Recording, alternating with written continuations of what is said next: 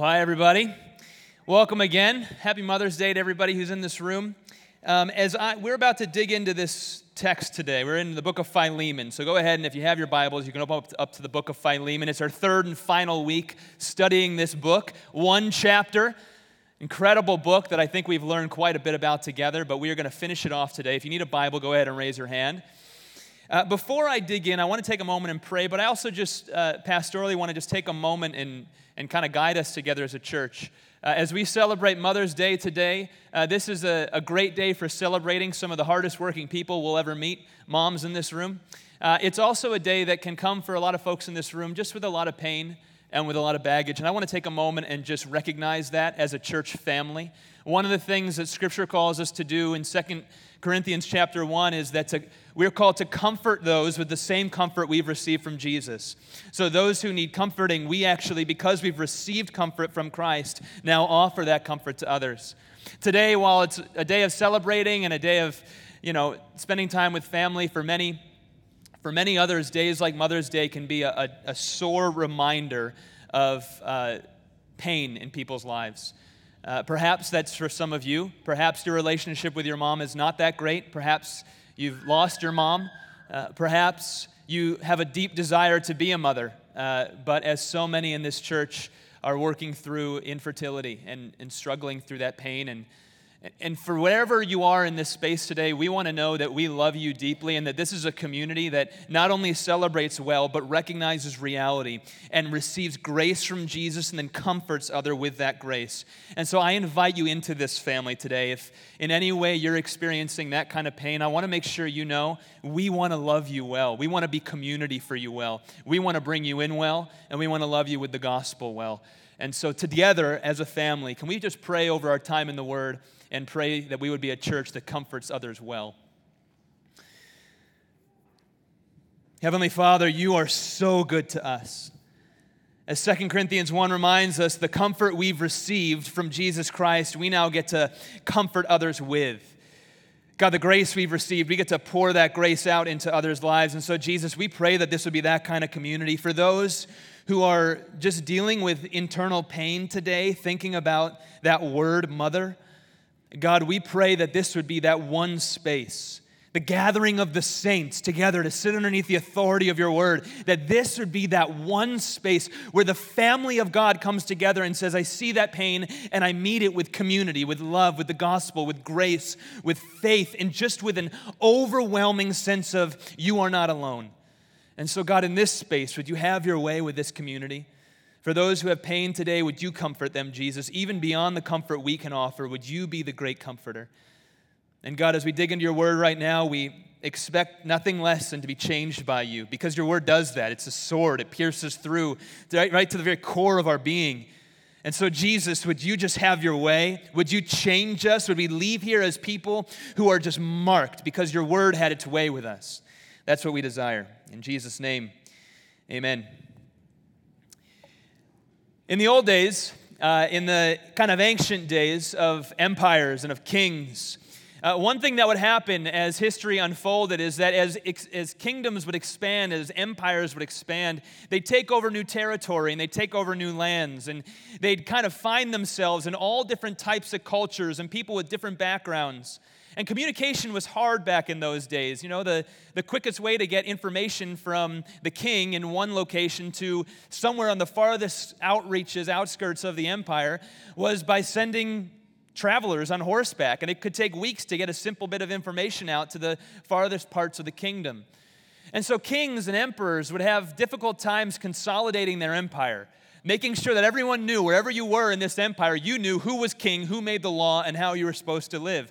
And so what they would do in those days is they would erect statues of the king all throughout the land. Wherever they took over a new land and wherever they proclaimed that this new area is now under the jurisdiction of this particular emperor, they'd go in there and they'd place a statue of that emperor in that land. And what it was supposed to do is be a visual reminder, an image of the king, so to speak. It was supposed to be an image of the king so that everyone would know this land is underneath his jurisdiction. He's the one that speaks. He's the one who makes the rules. He's the one who's ultimately in charge. Romans chapter 8, verse 29 reads this way: "For those whom he foreknew, he also predestined to be conformed to the image of his Son, in order that he might be the firstborn among many brothers." Christians are image bearers of Jesus. Just as kings in those days would go out and they'd set up statues of themselves so that everyone who was around knew this land is this particular king's, so are you as a follower of Christ, an image of your king. Only Christ hasn't just set up statues of himself, static, unmovable, non-living statues to reflect his kingdom. That's an earthly way of doing things. Rather, he's set apart you as a life, as a living person, to go out with the message of Jesus Christ, with a lifestyle that reflects the grace that you've received, so that wherever you go, people look in your life and say, that one belongs to the King. That one belongs to the King. Wherever you go, you proclaim his jurisdiction. Wherever you go, you proclaim his law. Wherever you go, you proclaim he's the one you report to. Let me ask you this morning, in what ways does your life serve as an image of Christ? I want you to really think about that. In what ways do people look in on your life as a follower of Jesus Christ and say, that one belongs to Jesus? I agree or I disagree with the way they live, but one thing's for sure, he or she belongs to Jesus. How is the gospel transforming your actions, your love, your way of thinking? How is the gospel transforming the way you love your family, the way you love your spouse, the way you love your neighbors? How is the gospel transforming the way you interact with society around you? Is it changing you? We're called to be images of Christ wherever we go. Today we're closing out this precious 3-week journey through this little book in the Bible called Philemon. And for many of you, it may have been an unread chapter in the Bible. Maybe this was one of those kind of unbended pages in your Bible. It hadn't gotten much read time. And it's this amazing journey we've taken because we've found this theme of forgiveness woven through it. God's given us a whole book on forgiveness, but he didn't give it in the form of doctrine or of lessons or of seminars or of, little quotable information about how you forgive somebody.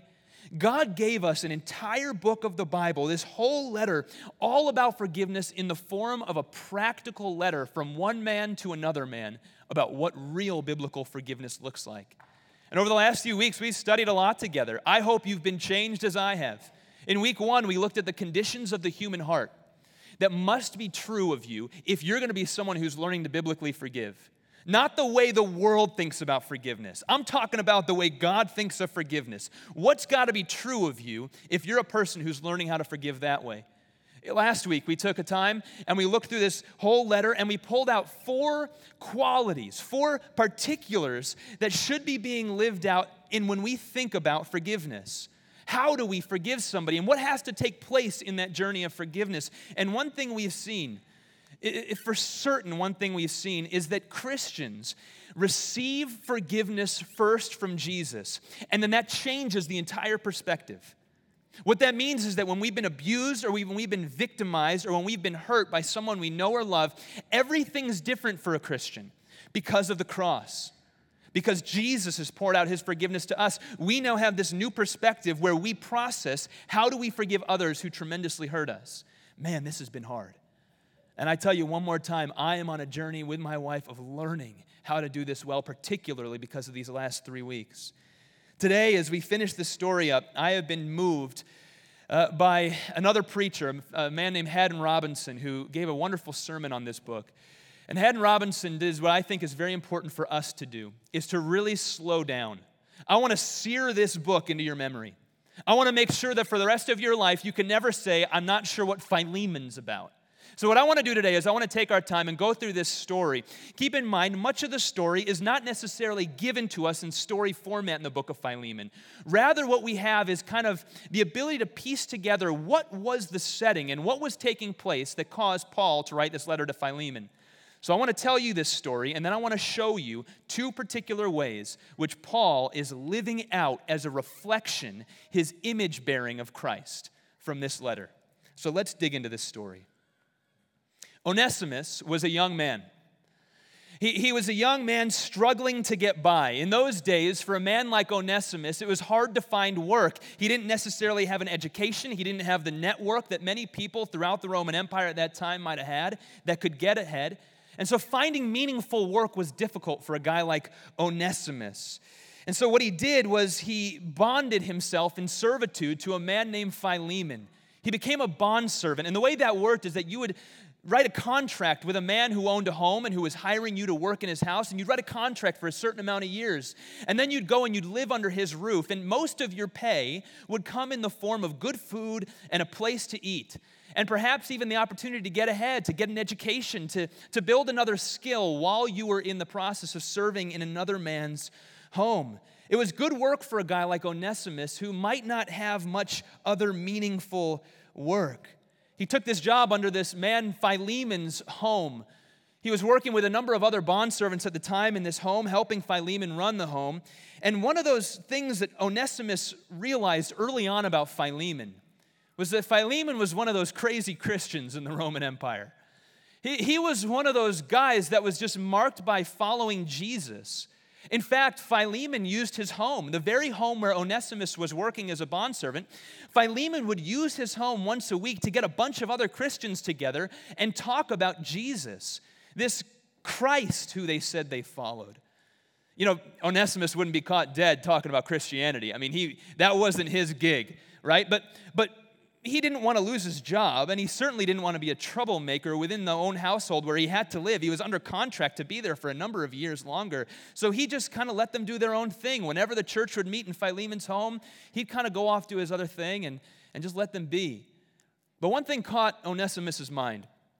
Philemon was a changing man. You know, religion was doing Philemon good. He was becoming more gentle. He was becoming slower to anger.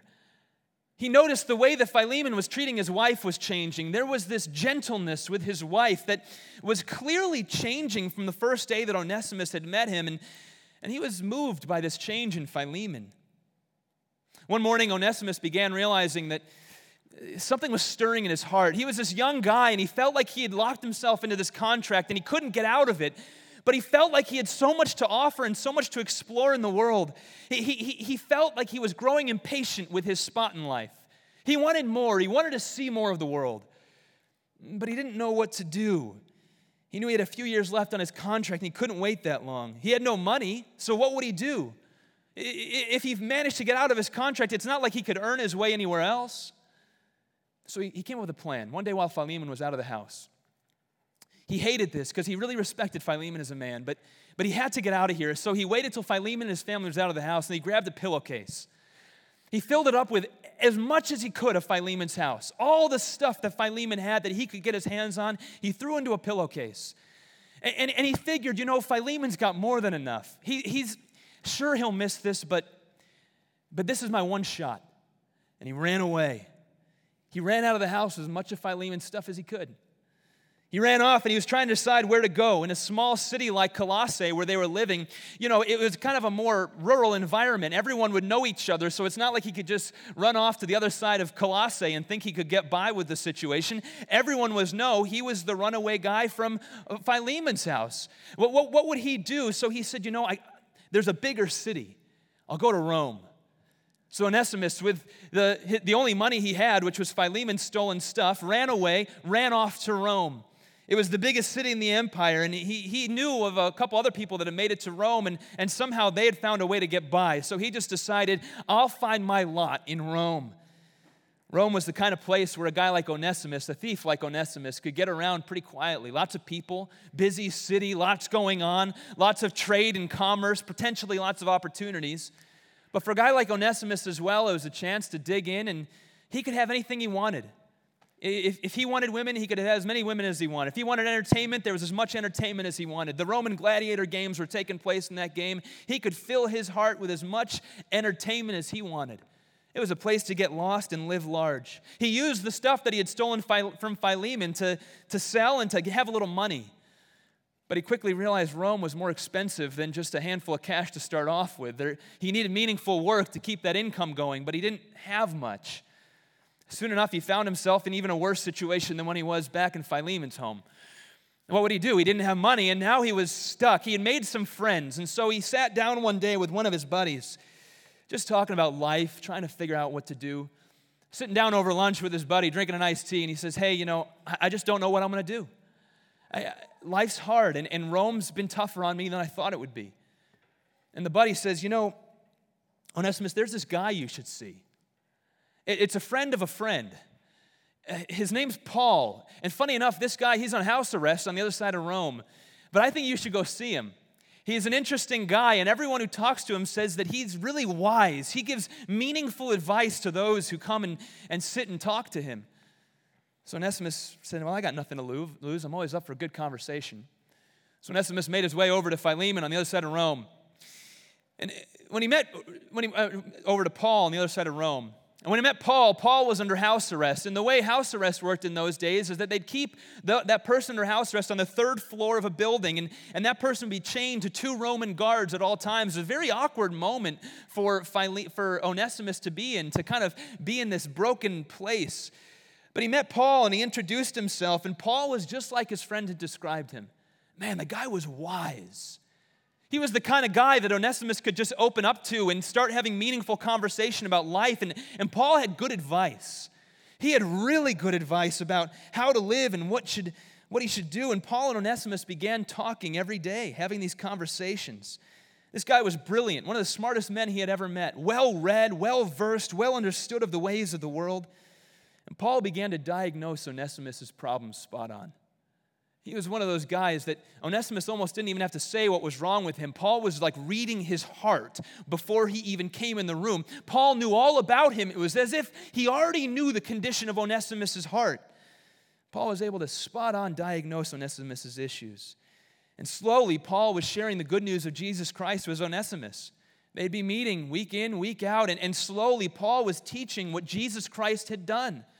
Teaching that Jesus had offered forgiveness to a man like Onesimus, a thief like Onesimus, a man who was broken, who needed a new life, who needed a start to actually build fullness in his life and find meaning in his life.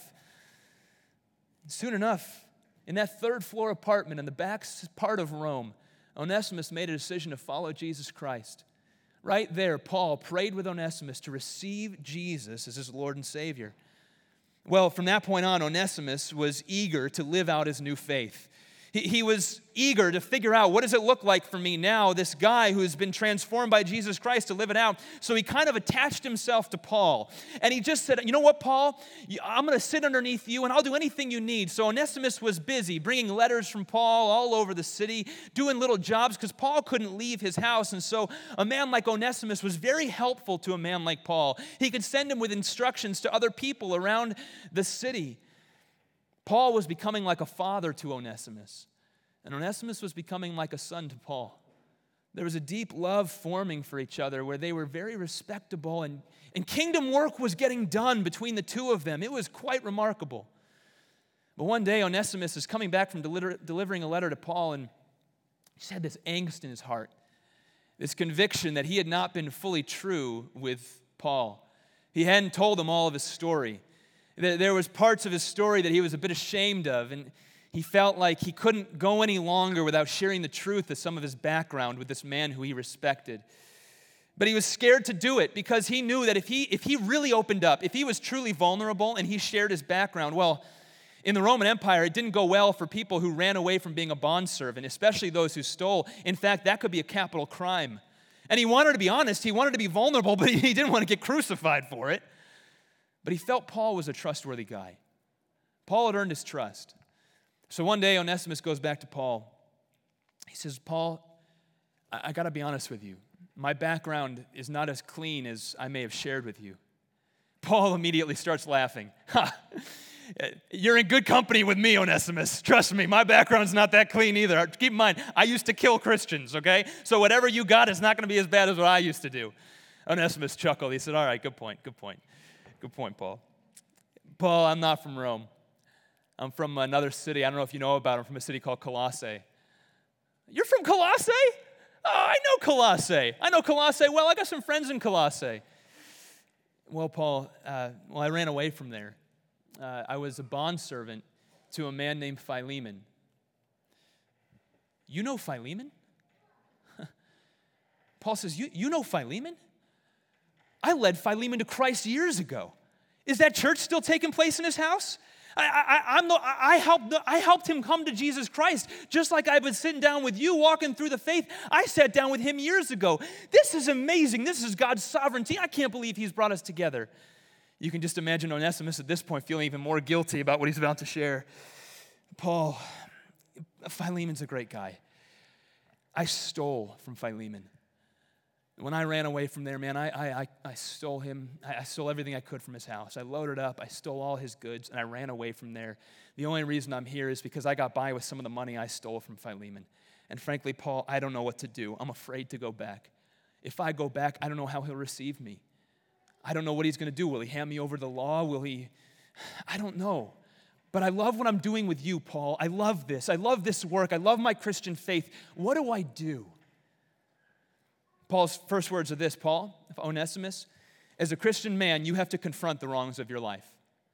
When you do something wrong, you're a Christian. You don't just let it linger. You take care of them, even faults from the past. Once you meet Jesus Christ, you confront those you've been hurt. You've hurt. And that's called repentance, Onesimus. I want you to go back to Philemon, but do me a favor. Go grab me a pen. I'm going to write Philemon a letter. I know him well. I know how to speak to Philemon's heart. So Paul grabbed a pen. He penned out a letter real quick. He said, Onesimus, head straight to Colossae. Take this letter with you. Talk to Philemon. Before you do anything, have him read this letter. So Onesimus worked his way back to Colossae. He was trembling. He was utterly afraid of what was about to happen. But he had this letter. It was hope that maybe this letter contained something in it that would change the circumstance. He makes his way back towards Philemon's home. And he trembles, walks up the doorstep. He remembered the door. He had worked this house so well, and he remembered the creak of the door as he walked up each of the steps, and he made his way, and trembling, he knocked on the door. Philemon opened it. And you can just picture this scene, Onesimus terrified, and Paul and Philemon opening the door and seeing Onesimus and suddenly being filled with an anger.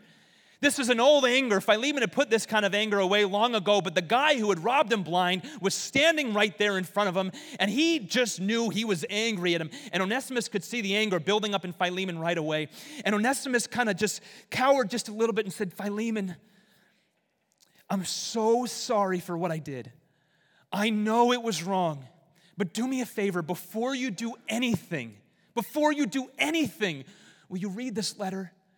I think it will help a little bit. Please, before we even talk, will you just read this letter? Philemon takes the letter. He opens it, and he's looking suspiciously down at Onesimus, wondering what he's going to do and what this letter could possibly say that would change the fact that Philemon's angry right now. He reads the first verse. Paul, a prisoner of Christ Jesus, and Timothy, our brother, to Philemon, our beloved fellow worker. Onesimus, you know Paul? How could you know Paul? Is he in prison again? How did he get in prison? Onesimus says, he was sharing all about Jesus Christ down in Jerusalem, and now they chartered him up to Rome. He's waiting in house arrest to be heard before Caesar's government. What was going to happen to him? Philemon looked at him. I can't believe you know Paul. He kept reading the letter, and he gets down to verse 9 and 10, and he reads this.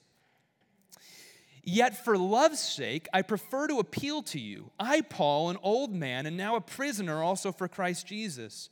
I appeal to you for my child Onesimus, whose father I became in my imprisonment. Onesimus, have you accepted Jesus Christ? Have you believed on Christ? Onesimus says, Philemon, I have. Things have changed with me, Philemon. I'm not who I once was. I know you knew I was the most rebellious of all the workers in your house, but I'm different now, Philemon. You can just imagine Philemon saying, Onesimus, this is wonderful news. Trust me, this is wonderful news, but Onesimus, you still owe me a lot of money.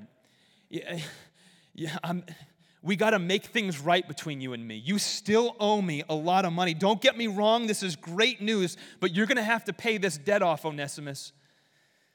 Philemon continued to read the letter, and then he came to verses 18 to 20. It says this, if he, Onesimus, has wronged you at all, or if he owes you anything, charge that to my account. I, Paul, write this with my own hand. I will repay it. To say nothing of your owing me, even your own self. Yes, brother, I want some benefit from you in the Lord. Refresh my heart in Jesus Christ. Now, if we can just hold the narrative there for just a moment. What is Paul offering to do for Onesimus here?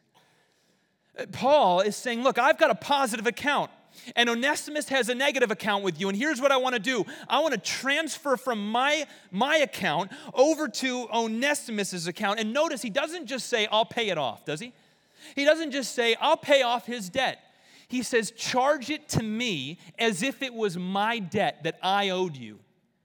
He says, make that mine, place that burden on my shoulders, and I will pay it. You know, it's interesting. You got to wonder if Philemon actually made Paul pay off someone else's debt.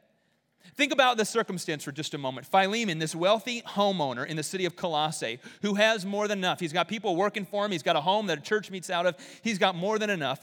Paul, the Apostle Paul, who's in house arrest in Rome, and in other letters when he's in house arrest in Rome, he asks for someone to bring him a warm coat because it gets so cold in his cell he's staying in.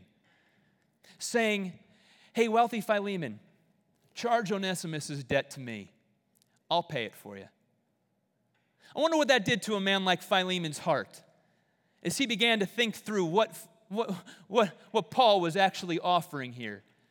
How Paul was flipping the power structures around a little bit, wasn't he? Here was Paul with all the power. Here was Paul with all the authority. And here was Philemon with all the power and authority. And here's Paul in house arrest. And here's the guy who should have nothing saying, I'll pay you back, wealthy Philemon. I'll do it on behalf of Onesimus. See, what I want you to see here is that Paul is behaving as an image bearer of Christ, isn't he? Isn't this exactly what Jesus Christ has done for us? Paul is living out in a very practical way as an image bearer of Jesus Christ the exact transfer of debt that Jesus has done for each and every person who's placed their faith in him. See, each of us had a debt, an unpayable debt. In fact, we could go so far as to say each of us were prodigals like Onesimus who had run away from a good and godly master, a good and godly God who had all this authority over us, and we ran away from him. We rebelled and we charged up an incredible debt that we could never pay on our own. But God, in His loving mercy and rich kindness to us, what does He do? He sends Jesus Christ, not just to pay off our debt, but to take our debt upon His own shoulders. That's the cross. Make sure you get this. That's the cross.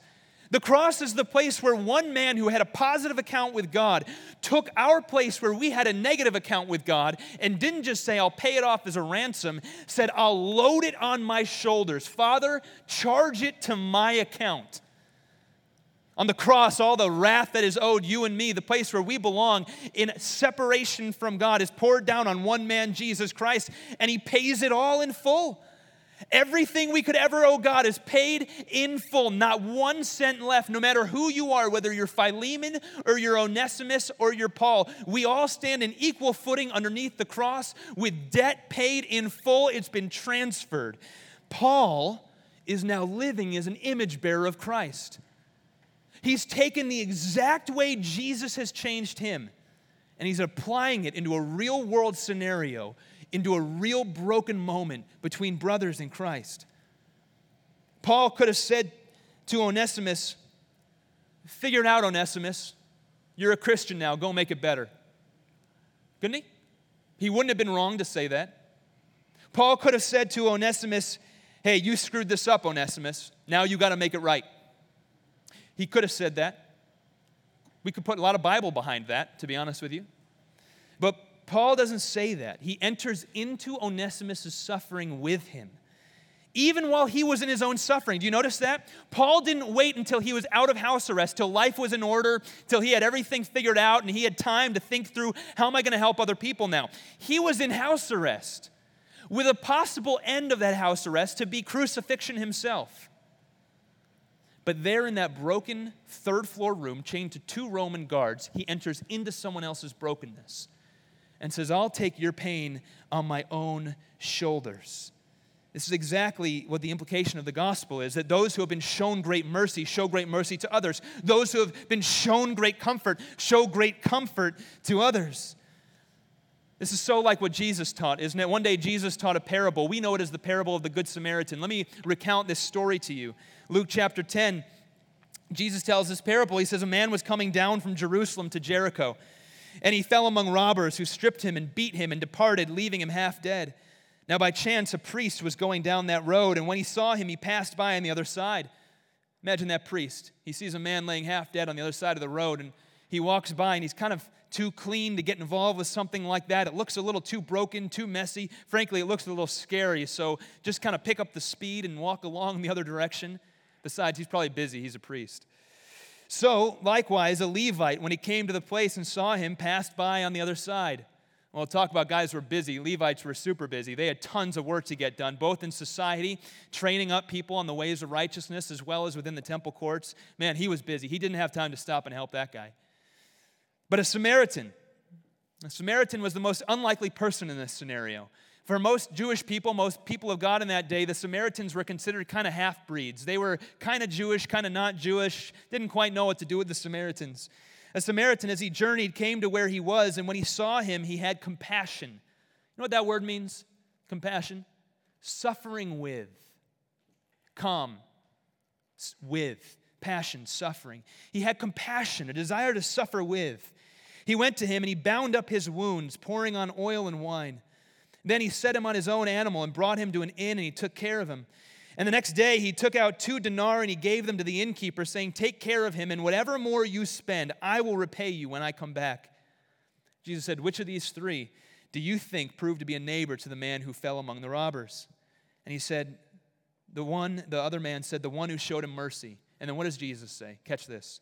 Jesus says to him, you go and do likewise. We talk about commands that Jesus gives regularly in this church. Here's one of them. You go, that's an imperative, and do likewise. All around us, every one of us, if you're a follower of Christ, you have received a transfer of debt. You had an incredible, unpayable amount of debt before you and God, and Jesus has paid it all on none of your work. It wasn't by good works. It wasn't because he chose well when he picked you. It was because you were a runaway servant, and he entered into your brokenness and took it on for you. And as followers of Christ, especially those, not especially those, but in a unique way, those who are living in a city like Chicago, we are surrounded, literally, in every window you see, in every high-rise building, there is person among person, among person, among person, among person of people suffering. People with challenges in their life, Onesimus-like situations, where they have debt, where they have hurt, where they have pain, where they have struggles, where they don't know Jesus even, and they're wrestling through, how do I do life? A city like Chicago can be a broken place, can't it? But here's what God's done. He's got a whole bunch of warriors called Christians that he's peppered throughout the city. In every one of these high-rises, in every one of these homes, in every one of these apartments, he's got his man or he's got his woman right there. A person who's received the love of Jesus, the love of Christ, the comfort of a God who says, despite the fact that you were broken when I did it, I paid your debt for you. And then he says, look, go love people radically. Just do it. This is what it looks like to be an image bearer of Christ. But back to the narrative for just a moment. Paul is an image bearer of Christ because he transfers the debt. He says, I'll pay it on your behalf. But it doesn't stop there. Philemon must have been in awe reading that. He must have just had this moment thinking of Paul in this little jail cell house in Rome saying, I'll pay Onesimus' debt. He must have chuckled because he knew Paul well. He must have thought, that guy, he's always outdoing us. But then he kept reading.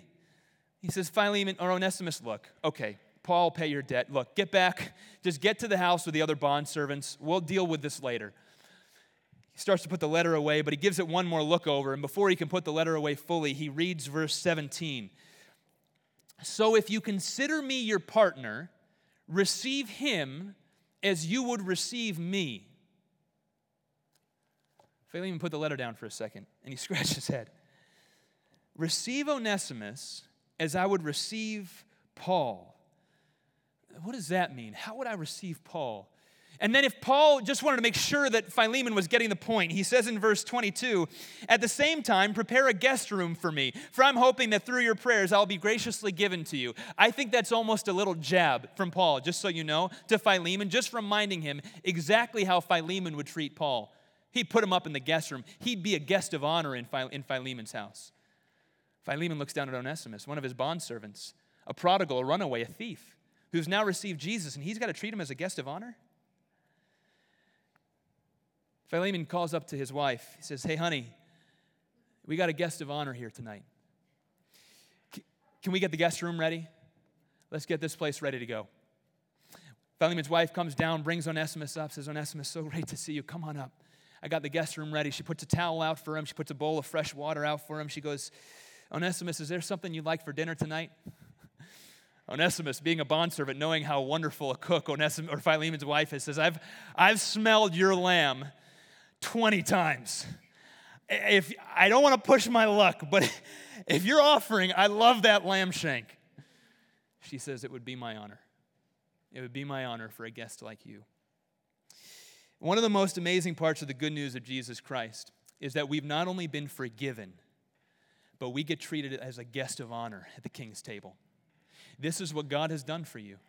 He hasn't just come down, paid your penalty on the cross, and said, "Now you're forgiven. Here's your entry pass into heaven." He said this: Jesus' righteousness becomes yours. Jesus' inheritance becomes yours. All that was true of Jesus, the same Holy Spirit that activated Jesus to be able to live out a life that was honoring to God, I'm going to pour that in abundance on your life, and it's all going to be access to you. You name it, it's yours. You're a guest of honor in heaven. You're a son of the King. You know what? I adopt you into the family. Jesus was the rightful son, and now I'm treating you as a son. I'm treating you as a daughter. Come on in, and there's no difference. You get the love of a son or a daughter because I'm adopting you into my family, says the Father.